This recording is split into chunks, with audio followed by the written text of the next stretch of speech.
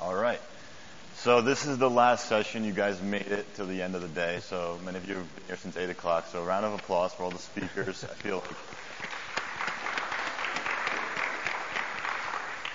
feel like we're somewhat all some level of experts about blockchain and healthcare, but we still learned a lot today about DAOs, credentialing, drug supply chain. So today we'll be talking about NFTs and the Metaverse and how that applies in healthcare. My name is I'm the host of the Health Unchained podcast, where I basically interview a lot of you folks, many of you in the room I've interviewed, including Daniel, about how blockchain and DLT can be applied in healthcare in many different ways. I will let Daniel introduce himself, and then we'll get started with a few questions.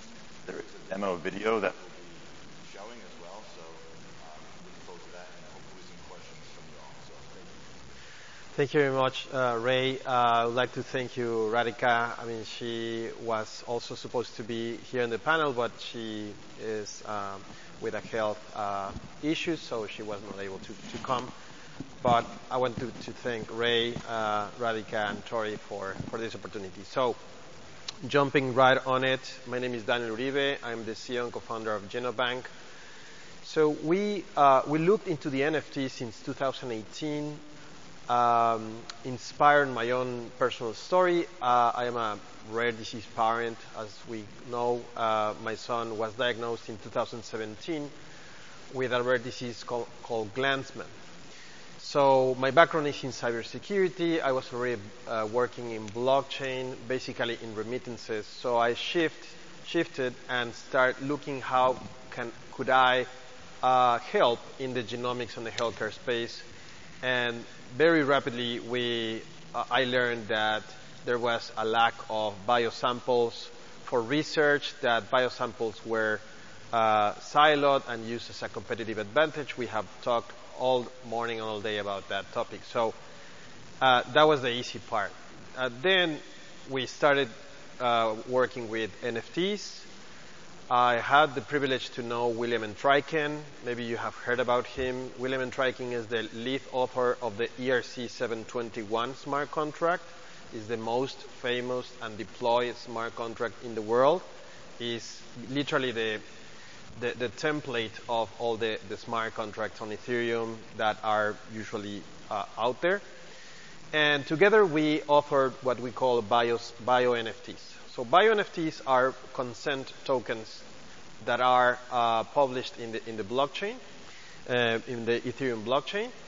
So it's basically having digital rights for each biosample. So I have an example here, but yeah, that's how the story now goes. Thanks, Daniel. Appreciate that. And sorry for the microphone issues before.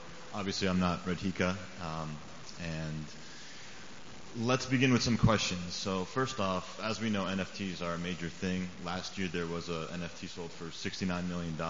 It was a digital piece of art by Beeple.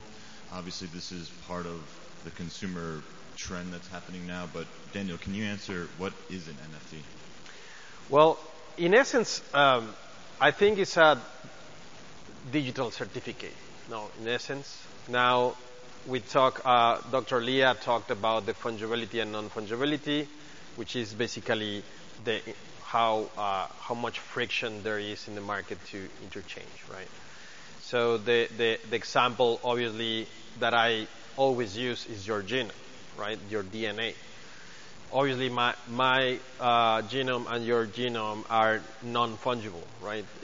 We are different peoples, different persons from maybe different ethnicities, and in order to analyze me, your genome is not good, and vice versa. So they are not interchangeable. So that's how a digital certificate that correlates or relates to persons or entities, and we decide to publish that in the blockchain, is what I call an NFT. So an NFT is a verifiable cryptographical digital certificate that is published in the blockchain, so we can establish a relationship that usually has to do with a unique item. So in this case, again, I'm gonna speak. So we create an NFT representing a biosample tube a collection too, but in essence represents the digital rights that you have over these biosamples. So basically. Awesome. And with NFTs, there are many ways to look at it. Like you mentioned, they're digital certificates in a way, but they can also be digital assets, music, right, and things like that. But if we focus on healthcare, what are some of the prime examples of NFTs in healthcare? We've discussed some of them today, but... No, awesome. So before that, I would like to invite the audience to interact with the most basic NFT that I believe I know. So if we can show, if you could please be so kind to have this, and I'm sorry for the typo, symposium is not well written, but please claim this NFT if you made it up to here, right? It's a POAP, right? This is one of the most basic NFTs out there. So if maybe this is your first NFT, hopefully not, but if it is, that's a good opportunity. So I just created 50 for the sake of this. So first of all, the main thing is that you can control. So this is limited supply. And this QR code is very special because you are supposed only to show it to the audience and to be claimed because it means you were here or you are here. It's a POAP NFT. It's a proof of participation token, right? So just this very simple NFT makes you wonder what can you do in terms of the healthcare. Like this could be literally where somebody is attesting that you took your medication, or you have sensors and you have proof of taking your pill, or proof that you went to the doctor and you scanned the QR code or had your participation, and so on and so forth. So this is the amount of use cases are infinite. And in the last session, it was about incentives. So the idea is that if you want to incentivize people, you can simply offer POAPs. So if you're telling people, hey, come and participate in my clinical trial using this, the minimum thing that maybe some of people will expect is a POAP, right? It's a participation on token on a clinical trial, so they can, brag about participating and being a hero in terms of showing their data. So I believe those are the type of things that we can, but specifically is to convert all the data into bioassets. And by saying bioassets, and the last session was very useful because the last speaker was about unlocking the value, right? So data not only can be siloed, but are also locked into the value that it can represent for society. So NFTs make this data set interoperable and also compliant with the GDPR and CCPA and all the privacy laws, because in essence they are programmable privacy smart contracts. Right? At least that's the essence of our project. Is how you represent the consent of people, how do you represent the things you can do with this data using NFTs, and you can verify those publicly. And again, you can use other NFTs to improve or to incentivize other people to participate. Awesome. So I think we have a pretty good idea of what an NFT is in terms of bioassets or bio NFTs. But can you explain how that would apply in the metaverse? Thank you. Of course. So to move on, let's play this video, the first video play. So let's see how this is a real story that we have. This is a genetic testing company called Somos, and they offer people to. So if you have a 23andMe or Ancestry DNA already data, or you have done that, you can download your data, right? So you can download your data, but it's still not a bioasset. So this company using our technology or our platform, they allow you to sign using your wallet, upload your data set, and first of all, claim ownership on your data set. Second, what happens is that the user issues an NFT, a consent NFT, toward the company. This means a lot in terms of legal and in terms of the status quo or what is going on. Because the fact that the company is receiving someone's genetic data and acknowledging that they receive it, acknowledging that they are receiving the consent, and also implies that the person is the owner, right? Because that's exactly what the smart contract does. In this case, it's an ERC 1155. So in this first video, we're showing that for us, this is the future. This is what every single company should do. If somebody is offering you a service using your data, the first thing they need to do is to recognize you as a data owner with an NFT, basically. And why an NFT? Because it's verifiable. It's a public, notarized transaction that everybody can verify. So obviously that's the change of the status quo. So that's the first thing. So bear with me. I'm going to go to the metaverse, but the first thing is to convert your data into a bio asset, right? So the next video, please. Should we pause for questions? Because there was a lot of information there. Okay, Does anyone yes. have any questions at this point? Like for instance, we saw in the video somebody using a MetaMask wallet. Anybody has used a MetaMask or any wallet in this case to sign? Okay. Okay, so very few. But the thing that I wanted to highlight first is that there was not email, no name, no phone number. It's a user signing with their cryptographic wallet. And by doing that, you're using your private key basically to sign a message saying, I would like to claim that this data corresponds to me using my wallet where I may keep or may not keep other crypto assets in that wallet. We recommend that you use a different wallet, right?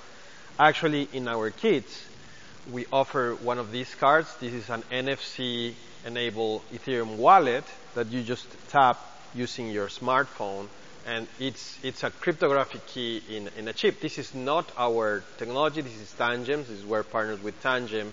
But what I'm trying to tell is that we offer independent wallets so you can interact and keep your bio NFTs separate. Very, very, very quickly, in this second video, once you already have the file, this is how we show your secure data vault. So we've been talking all day, and many companies are using the same initiative. But in my secure data room, right, I know that this bio asset is from Somos Ancestria. So I gave my consent to Somos. That's the document that represents what I signed to them as a consent, right? I can download my data, so I am HIPAA compliant from day one in that case. Of course, we want to acknowledge that there's all the encryption and everything additionally. But this is how a secure data room looks by only using your wallet, right? So obviously you have access to your own data, but most importantly, you have the relationship, and we know the laboratory as the permittee, right? You are the owner, and you have the right to know who has your data, what is the name of the laboratory, what is the name of the principal investigator, because actually the signature that you have there is from Dr. Federico von Son de Ferney. He is the principal investigator. The signature corresponds, and we as Genobank make sure that the signature is assigned to the legal representative of the laboratory.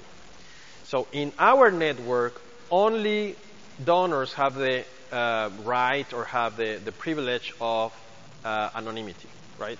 But not researchers, not service providers. They need to be credentialized or be identified. The third video is just the third step is how the laboratory now consumes or sees or watches their bioassets. So in this case, there are 4 participants in this study. Let's say this is an ancestry study, and they can download the asset. The asset is stored encrypted, so they decrypt it using their private key, because the assets are encrypted using the public key. And again, they can download the consent that they have from each of the participants. They know the owners. This is very, very important, and why you should do this with NFTs and not with the decentralized credentials. Because there is a column over there that says owner, and those columns has the public address of each of the owner. Why this is important? Because this is the new relationship you want to have with your donors or with your participants. Why? Because now you can do airdrops. You can incentivize them by giving cryptocurrencies. You can incentivize them by giving them a POAP, a participation token. You can invite them to your next conference in the Metaverse, and here's how we come. So, just one last video in terms of these actions, which is how the participant can revoke consent, right? So this is a very simple thing. They go into their secure data vault. They remove the consent. Everything is verifiable in the blockchain. And when they remove the consent, obviously something can happen. So they may lose their POAP, something, right? I mean, this is within the laws. In some laws, you cannot take the privilege. In some other laws, it's not specified. But this is completely customizable, right? So you can do whatever you want in terms of the law. I mean, as long as you so once you have the governance in control, you have the compliance, right? This is the compliance part. Then hopefully, this is the fun part, and this is the last video I want to show you very quickly, because now you can create your room in what we call the Genoverse, right? So basically, our company provides the Metaverse as a service for laboratory genetic testing companies or even for patients. So in this case, if you again be so kind to scan the QR code. Well, now it's a video. But if somebody's interested, I can rewind the video. But okay, thank you. So if we can leave a little bit this QR code, so you can join this demo. You can imagine that maybe this is your secure data room in the Metaverse. Maybe you are looking for a researcher in Glanzmann thrombocythemia. So let's say this is my family's vault, right, in the Metaverse, and I can make now an event and invite researchers throughout the world and say, hey, if you are a blood researcher, blood disease researcher, please come to my event. This is my data. Now it's my collection of bioassets. This is very important. And if you meet my criteria or you meet the standards of the privacy laws in our countries, you may have access to this repository. So that's one use case. Or it can be vice versa. Maybe I am a researcher and I want to address my patients, my anonymous patients or pseudo-anonymous patients, and I am literally telling, hey, thank you for your contributions. These are your data sets, and this is what we have found, right? Everything in the Metaverse. So you are keeping privacy. Nobody is, this is all avatars, except, again, researchers and research entities needs to be, obviously, nominal. You need to know who are them. So just one more minute, if we can just show the video for those who didn't scan the QR code. It's a very, very simple demo. It only shows the room. But what is the important here part? Those are not typical visual NFTs. They are bioassets. They represent data. And more importantly, they represent rights. And you can program these rights, and you can interact with different entities issuing different bio NFTs, right?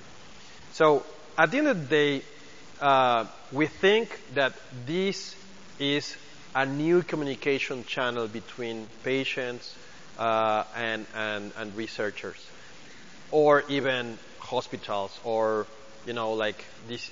You can have, like, for instance, we know a researcher. So this doctor is looking into nano-rare diseases. So she only has 77 data sets. But these 77 are from people that has 1 to 30 probability to have the disease in the world. So among 7.8 billion humans, you only have these 77 persons, right? Why is she studying that? That's a different reason. But imagine how that collection would look in the metaverse, in the universe, and how important it is to open this type of forums. So with this, I will just... Yeah, thank you for sharing all that. I think it's really cool to see a production-ready and live product here. So I just want to open up the floor to any questions that anyone may have about the product. Sure. Thank you. Yes.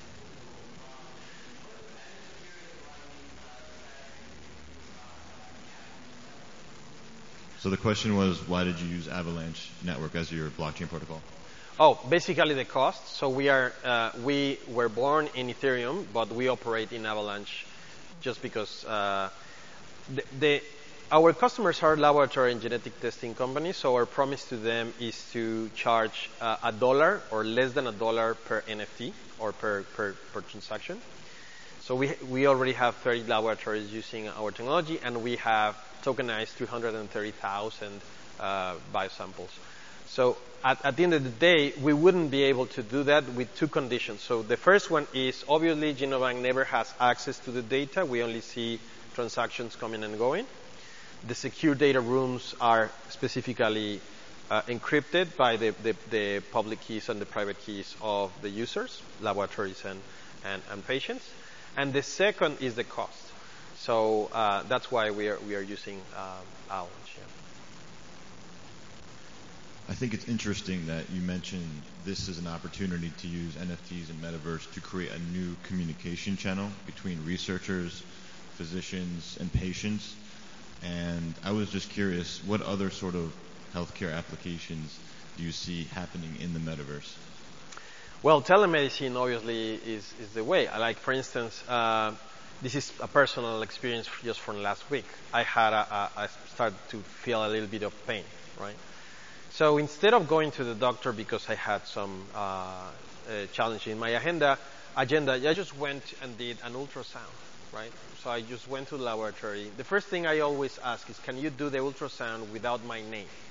And everybody's like looking to me, why you don't want to give your name? Because I don't want my data into the system, right? So until today, I have not met any laboratory that allows me to do the test without giving my real name, right? So that's interesting because our technology allows exactly to do that. You can claim this DNA collection kit just using your wallet. It's privacy preserving, it's anonymous, completely anonymous, right? So, well, that being said, I had my study, so thank God nothing wrong with my kidneys. I was suspecting there's something wrong with my kidneys. But the next thing that I would love to do is, let's say I had something, right? I would like to publish that into my metaverse and then literally crowdsource researchers in kidney. Literally. Like say, hey, who can help me? Maybe some of them will say, hey, I need to be your doctor, right, in order to tell you something. But maybe there are some researchers that say, hey, like for instance, the doctor right there, that I cannot give you medical advice, but everything seems okay. You just need to go now to your doctor to, have a clinical outcome or a diagnosis, a proper diagnosis. But I mean, this is the kind of solution that, as a rare parent, also you would like. You want to obviously open the data, but in a controlled and data broker-free kind of world.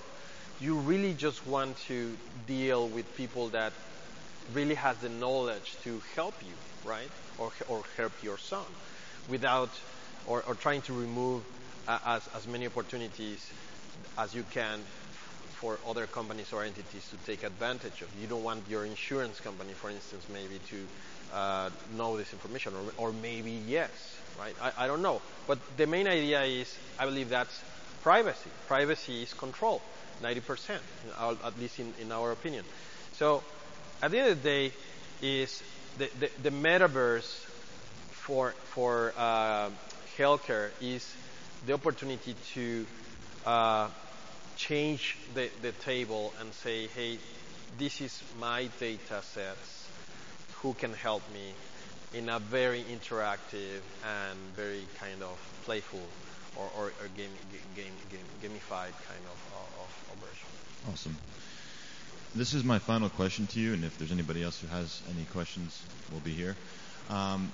You talked about the metaverse, and there's many companies trying to build the metaverse, right? And Facebook is one of them with Meta. How important is it that the metaverse is an open and decentralized place? I believe that's that question, right?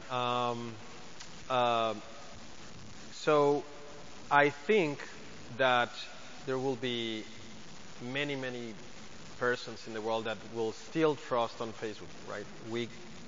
As much as personally I don't like Facebook, because one of the biggest privacy mess or data privacy mess that we have is because of them, right? So now is like this company trying to reinvent itself to make peace with the world and saying, hey, now I care. Now I'll admit NFTs, because now Instagram admits or can deal with NFTs, which is good. But still, the company, I don't know.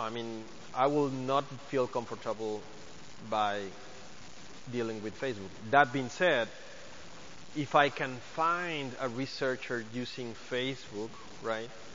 And again, the metaverse goes, and the metaverse they build is respectful about the rights that I am publishing in my smart contracts, in my NFTs, then I believe that's the best of both worlds, right? You have the 2.2 billion users of Facebook that now you can interact with your assets, right? With your bio assets in this case, because many of the rare diseases groups, we are in a Facebook group.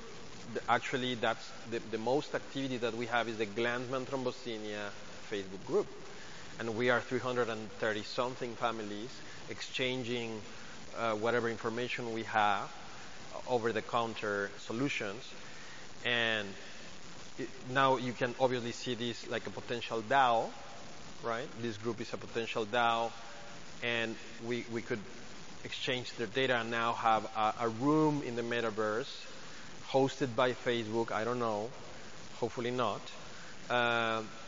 But then the DAO can hire or can invite researchers to participate and then look for solutions together. But the main thing, the main thing is if they are going to respect the NFTs, because the NFT, the smart contract, are the digital rights per biosample, per data set. And if companies are respectful of that, well, I believe that's the main atom.